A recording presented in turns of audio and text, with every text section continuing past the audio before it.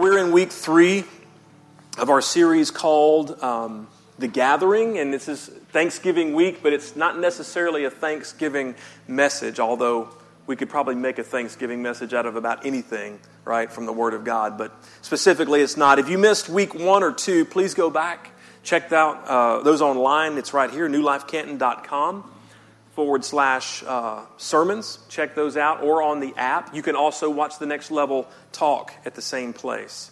Now, for the benefit of those who weren't here, I need to review one foundational piece of information, or you're not going to know what's going on. Now, those of you who have been here could probably teach this part of the sermon by now.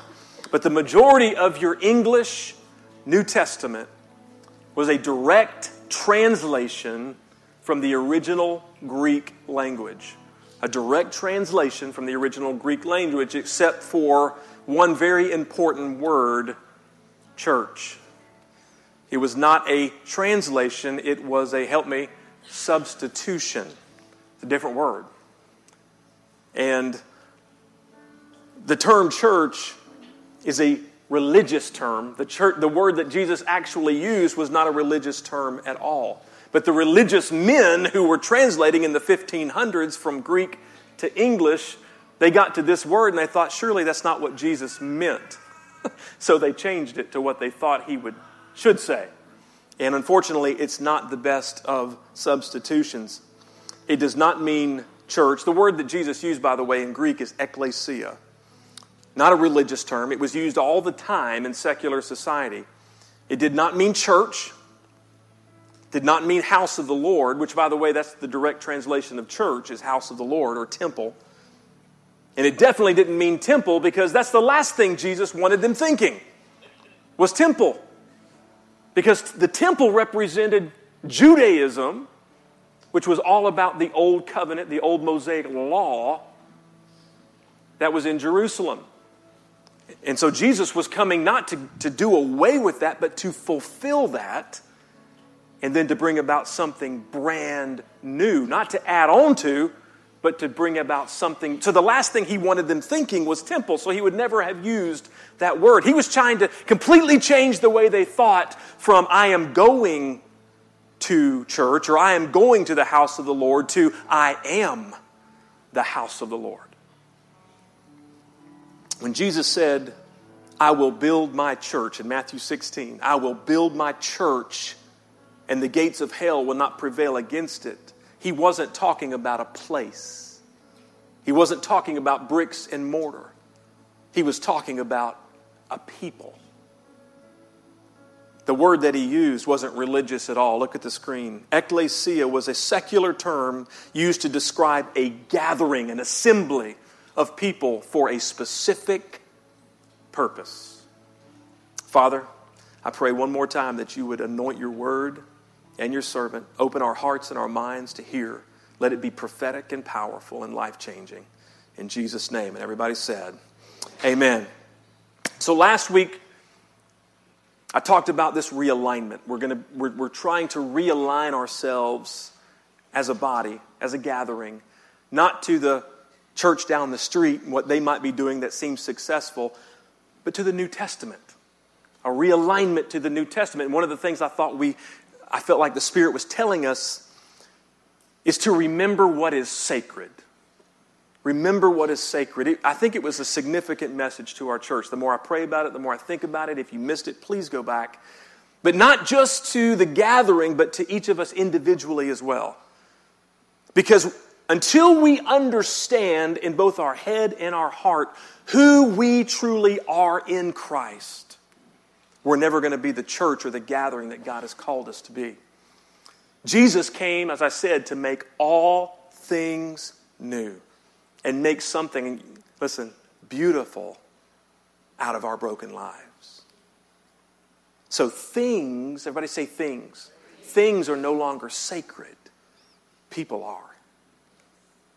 Jesus didn't come and die on a cross to save and redeem things. He came to save people. He came to save you and me. Earlier this week, I chuckle because you'll hear in a second, but I thought I knew where we were going today in the message. thought I had it all figured out. I had it all planned out. I was going to teach one of my favorite scriptures about the church from Ephesians chapter 4. If any of you study the Bible, you know exactly what that is. It's unequivocally the most concise and clear picture of what the ecclesia is supposed to look like, how leaders are supposed to act, how we're supposed to work together and build each other up, each of us doing our own part. I love it. I love it. But then I pulled the scripture over into my Word document. I began to work on the sermon, and it just wasn't happening. I felt no peace about what was going on. I'm like, Lord, this is like really good. Why can't I get a peace about that? So I did something very novel. I prayed. And I prayed like this. Have you ever prayed and sort of argued at the same time with God? I'm glad I'm not the only one. I said, Lord, I want to teach from Ephesians 4. But what do you want to say to your church this Sunday? Crazy prayer, right? That I would actually pray that. Thank you. I was just sarcastic. Okay. And I couldn't believe it. But he didn't quote Ephesians 4. And I think I may have to extend the series past Thanksgiving because I am going to preach Ephesians 4. But in my spirit, I heard the Father simply say, listen, tell my people that I love them. Tell my people that I love them and that I want what is best for them. And I always have. But also tell them the best for them is connected to me, not the world. The best for them is found, listen, in loving each other as I first loved them. The best for them is found in serving one another as I serve them. The best is found in unity with one another. The same unity that my son prayed for only hours before he went to the cross. Tell them the gathering that will please me will be the group of people who love each other as I loved you. Now, this was not the message I was expecting to preach. I'm a details guy. I'm a strategic planner. I like to connect the dots and lay out the plan. That's why next level, I thrive in that. I love that. I love to cast vision and to say how. I want to know the how. Is anybody wired like me? The what is important and the why is even more important, but I'm all about the how. How are we going to do it? Now, you may not be that way. You may be like, it doesn't matter. I have faith. I have faith too, but I like to know the how. That's the way I'm wired.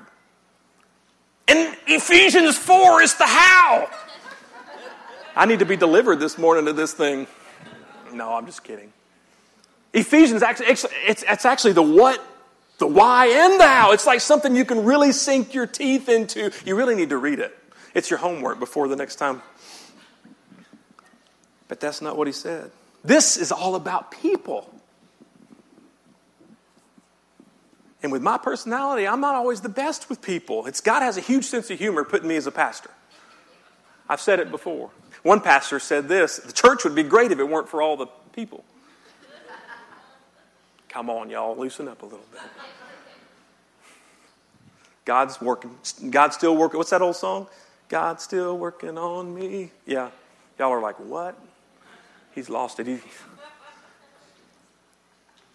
But then God did what he always does. And he gently reminded me that the gathering, is all about people.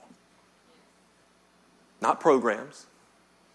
Not plans, not schedules, not strategic planning. People. Now, the plan is important.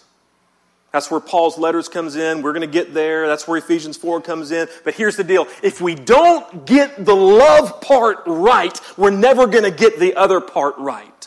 We're going to end up circling back around. We're going to be like the children of Israel out in the wilderness, just circling for years and years, trying to figure out what's wrong. Oh, we need to realign. We need to figure this out. We need to pray. And Jesus is going, you're not getting it. You've got to get the love part right. You've got to hear what I said about love and what I demonstrated about love for each other, or the other stuff's going to go by the wayside. It's not going to work.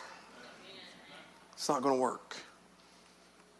Because everything hinges on what Jesus says and does on the night before his crucifixion. Let's go there. John 13. John 13, beginning with verse 1. On the screen, it's in the New Living Translation. It says, before the Passover celebration, Jesus knew that his hour had come to leave the world and return to his Father. He had loved his disciples during his ministry on earth, and now he loved them to the very end. The disciples knew that Jesus loved them. He had demonstrated that for 3 years, but that night there was something different in the air. There was something going on. There was something significant happening, and they knew it. Something was different. Verse 2. It was time for supper. Somebody say supper. Oh, I got you thinking about the wrong thing now, didn't I? And the devil had already prompted Judas. Notice he said prompted. Not forced, prompted Judas, son of Simon Iscariot, to betray Jesus. I want you to understand something about Judas. God did use Judas's betrayal of Jesus in his overall sovereign plan. But God did not make Judas betray Jesus, and neither did the devil. From the beginning, from the start, Judas was about Judas and not Jesus. He thought Jesus was going to be some revolutionary leader that was going to raise up an effective army against Rome, and he wanted to be close to him. He's like, if I can get close to this guy, I'm going to be at the front of the line. I'm going to be in leadership. My name is going to count. I'm going to do something, so I'm going to stay close to this guy. And then he watched Jesus for 3 years, the miracles, the Sermon on the Mount, all of the stuff that he did, and he never got it. He never shifted. He never pivoted. He never stopped thinking worldly. He never stopped thinking worldly. He never got to the heavenly part. He never shifted. And his self-centeredness opened the door to the influence of the enemy. Let me say that again. His self-centeredness opened the door to Satan's influence, and it will do the same thing in our lives. And of course, Satan, he thought if he could manipulate enough people into killing Jesus, that the mission of redemption would be over. Canceled, gone, and he would win. Little did either of them know that Jesus dying was the biggest part of the plan. Because if Jesus didn't die, there could be no forgiveness of sin. If Jesus didn't die, there could be no empty tomb. Judas and Satan didn't have a clue. Because self-centered people don't see anything but themselves. Look at the screen. People who are unwilling to break free from self-centered behavior will never see or understand the ways of God. I got 3 amens, but it's true anyway. Why is that true? Because all they see is themselves. All they understand is what they want in that moment. The result? Well, when their life is going well, it's fine. Matter of fact, you might have a best friend this way. They may be the funnest person in the room when life is going well. But when things go south, and it always does at some point, watch out, because they will become the most miserable person to be around that you can imagine. They will put that over on you, and then they'll start looking for somebody to blame. And guess who they will? Come on. It's not them. It's never their fault. You just thought of somebody, didn't you? Don't say anything. Especially if they're sitting next to you. No, I was just kidding. We'll get there. With Judas, it ended in utter, complete tragedy. But it didn't have to. Because there was another man who failed Jesus 3 times that very night. There was another man who denied even knowing Jesus 3 times. The last time, he cussed out a middle school girl in the courtyard, blankety blank, I don't know him. We know it was Peter. But the difference between Peter and Judas is that Peter would eventually admit his failure. He would bring it to Jesus. I can feel this. Woo! He came to the shores of Galilee after the resurrection, after Jesus had been crucified, after his failure. He met Jesus on the shore. He was forgiven. Jesus restored him, and Jesus recommissioned him as the first pastor of the New Testament church. Why? Because Peter knew he couldn't heal himself. He knew it couldn't stay in him. It was going to destroy him unless he got it out. And so he gave it over to Jesus. Look at the screen. There is life after failure when you give it to Jesus. I said there is life after failure when you give it. It's a good thing because we all fail. But if you allow that thing to stay in you, and James says it gets bigger and bigger and then it destroys. It eats you up. It takes over.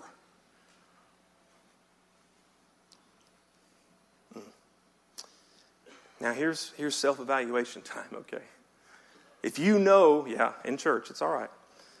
Safe place. If you know that you lean towards self-centered behavior, God can do a work in your life. God can break that thing off. But you have to ask Him to. And then you have to allow Him to pull that chisel out and start working. And that's never fun. It's never pleasant. It's never comfortable. But oh, how we need it. Pastor, what in the world does this have to do with the church? What in the world does that whole thing have to do with the gathering? With this series? Everybody look at me. Everything. Everything. Many of our churches in America are full of self-centered people, only interested in what the church can do for them or their little family and not what they can do for the kingdom. It's like Judas all over again. And what we end up with is churches that are no more than social clubs and pastors who are too afraid to say or do anything radical, like preach actually from the Word of God and allow Him to do the rest. And, we end up with, they're scared of losing their money, people. They're scared of offending somebody with the gospel of Jesus Christ. But the gospel always offends before it saves. Let me say that one more time. The gospel always offends before it saves. It's called conviction. It's a work of the Holy Spirit. But the work of conviction always draws to. Y'all, conviction is different than condemnation. The devil condemns. The devil pushes you away from God. The Holy Spirit convicts in order to draw you to Him. And the gospel, if it's working in our life, will always do that. What happened with Judas has everything to do with the church. It has everything to do with this series, with the gathering. Now, I know that's hard preaching. But I'm teaching this, I want you to hear me, from a place of experience. With my personality, I've said this before, I'm introverted. I'm very focused, which helps me in my job. I'm very focused. But the tendency with someone who is wired that way, I'm glad Kathy's downstairs helping with the kids. She'd be like, amen. No. The tendency, if you know you're like that, you know what I'm talking about. And so this is something that I have to think about and pray about and battle every single day. Some days I win and some days I lose. But I'm not giving up the battle, and neither can you. Neither can you. Because the example that Jesus is about to show us in the next few verses is the antithesis of selfish. And what He's going to show us is the foundation. I want you to hear me. It's the foundation. How many builders in the house know how important a foundation is? If we try to do Ephesians 4 without this, it's going to fall down. This is the foundation for everything we are trying to do. Verse 3. Jesus knew that the Father had given him authority over everything and that he had come from God and would return to God, so he got up from the table. Everybody do a drum roll for me. That was pretty good. A lot better than the early service, I have to admit. Jesus knew who he was. Jesus knew he was the Son of God, the Messiah, the chosen one. He knew he was the Savior, God in the flesh. So he gets up from the table and he pulls a crown out from underneath the table and puts it on his head, and he makes them all worship. Is that what he did? Verse 4, so he got up from the table, took off his robe, wrapped a towel around his waist, and poured water into a basin. Then he began to wash the disciples' feet, drying them with a towel. You may know this, you may not. This was not a weird thing. This was a cultural thing, but usually it was the servant or the slave in the house that would do this job. If the person couldn't afford a servant, the lowest person on the rung in the home would be the one to wash the people's feet, because their feet were nasty. Nobody had washed Jesus' feet as he came in. They were probably worried about who was going to be first and second and third in line to the top. We know that's true. That's what they were talking about. But Jesus got down and he washed their feet. Nasty. Now, see, how many have ever been involved in a foot washing service? Raise your hand. Anybody? This is not real common. I mean, obviously, it's kind of you may be like, that's weird. When we do a foot washing service, when I've been involved, you wash your feet before you go. Okay? You get a pedicure before you go, because it's symbolic. Okay? It's symbolic. Nobody wants to see nasty, ugly, This wasn't symbolic. It was symbolic, but it wasn't. Their feet were nasty. They had walked through all kinds of stuff with sandals on.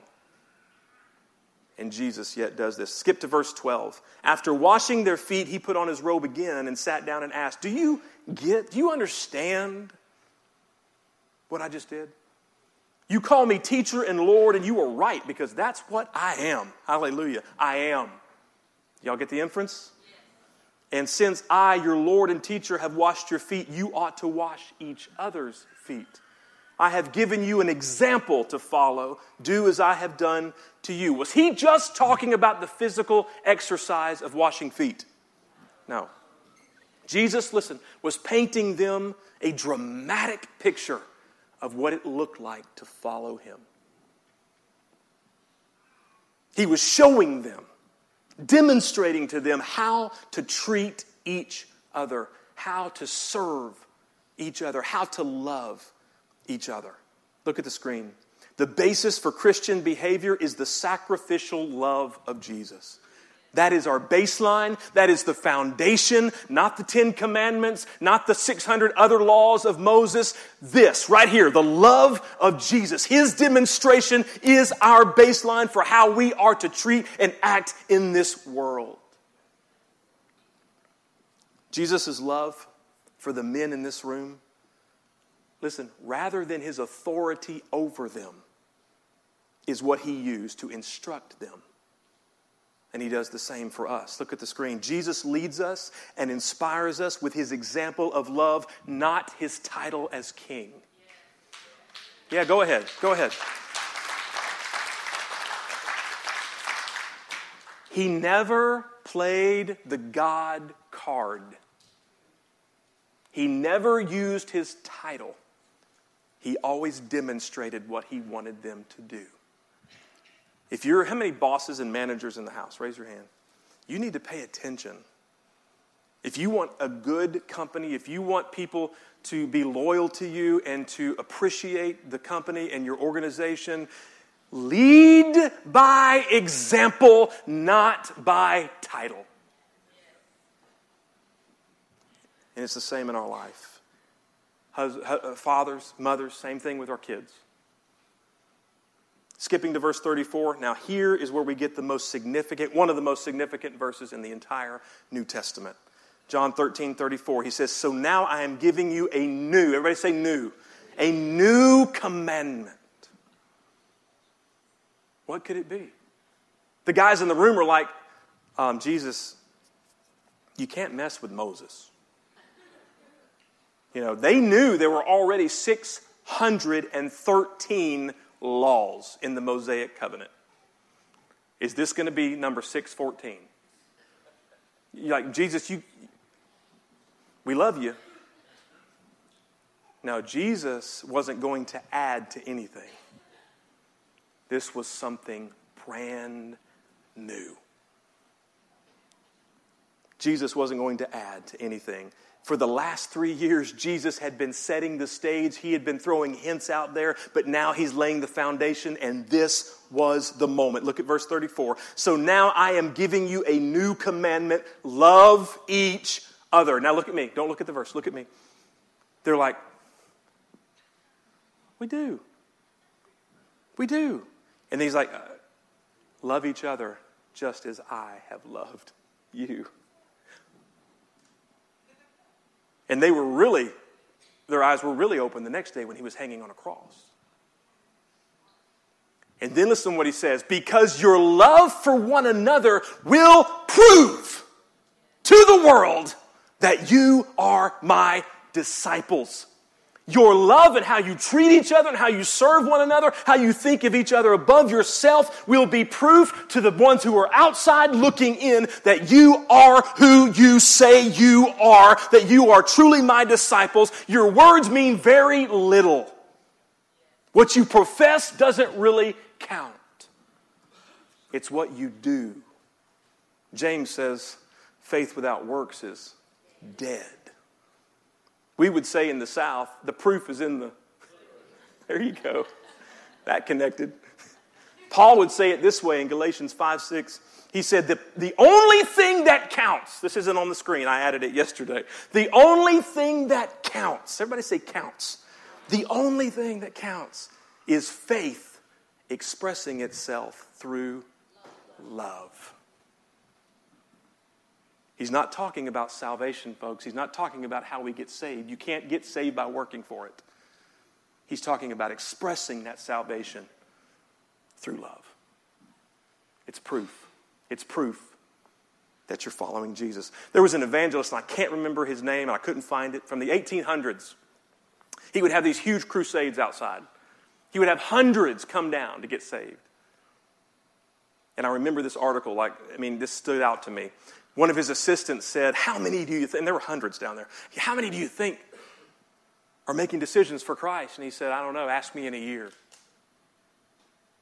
I don't know, ask me in a year when we come back and see who actually are following through with what they have committed to. Woo. Jesus painted them a masterpiece. When he washed their nasty feet, he demonstrated a love that they had never experienced before. And just hours from that moment where he was washing his feet, they would watch him die and show the full extent of his love for them. So here's the question. How can we love like Jesus? How can we love like Jesus? Paul gives us one idea. In Philippians 2:5, he says, in your relationships with one another, say one another. That's what we're talking about. Have the same mindset as Christ, who being in the very nature God did not consider equality with God something to be used to his own advantage. Again, he didn't play the God card. He didn't use his title. Rather, he made himself nothing by taking the very nature of a servant. The real word there is slave. Being made in human likeness and being found in appearance as a man, he humbled himself. Let me say it again. He humbled himself by becoming obedient to death, even death on a cross. So Paul is saying this is how Jesus loved. And this is how you must love each other. Look at me. With humility. Not thinking of yourself low or low self-esteem. That's not what humility is. It's preferring the other person and their needs over yourself. Loving each other with a grace that is quick to help and reach out instead of kick and judge. Loving each other with service. I want you to hear me. Until we get this part right, Ephesians 4 and all the other stuff won't work. All of the cool stuff that I want to preach so badly, and all the plans, until we get the love part right, that will be tainted and weak, watered down. And that is exactly what we have in Western Christianity. But I'm not satisfied. Come on, folks. I'm not satisfied. And I know you're not either, or you wouldn't be here.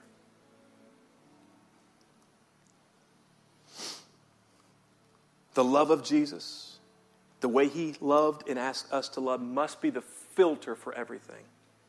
Does that make sense? No? Y'all are quiet. Let me put it this way. Look at the screen. How we love each other determines the impact we have on everybody else. How we take care of each other and love each other and serve each other in here affects everything we do out there. At the beginning, I told you that God wanted me to remind you just how much He loves you and wants what is best for you. This is what is best for you.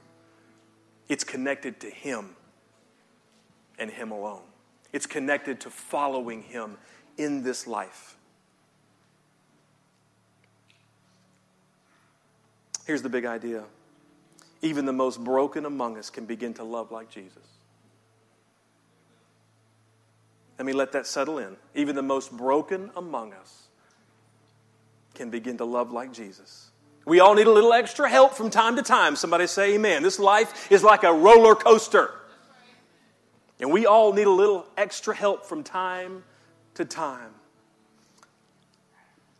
But when we are truly connected to the body of Christ, we should never only be a consumer. Even on our worst day, even on our most confusing, most disillusioned day, if we follow Jesus, if we are following Him, focusing on Him, we can love like Him as well. We can do it. This is the example Jesus set. And this is the example that will lead others to Him. Bow your heads.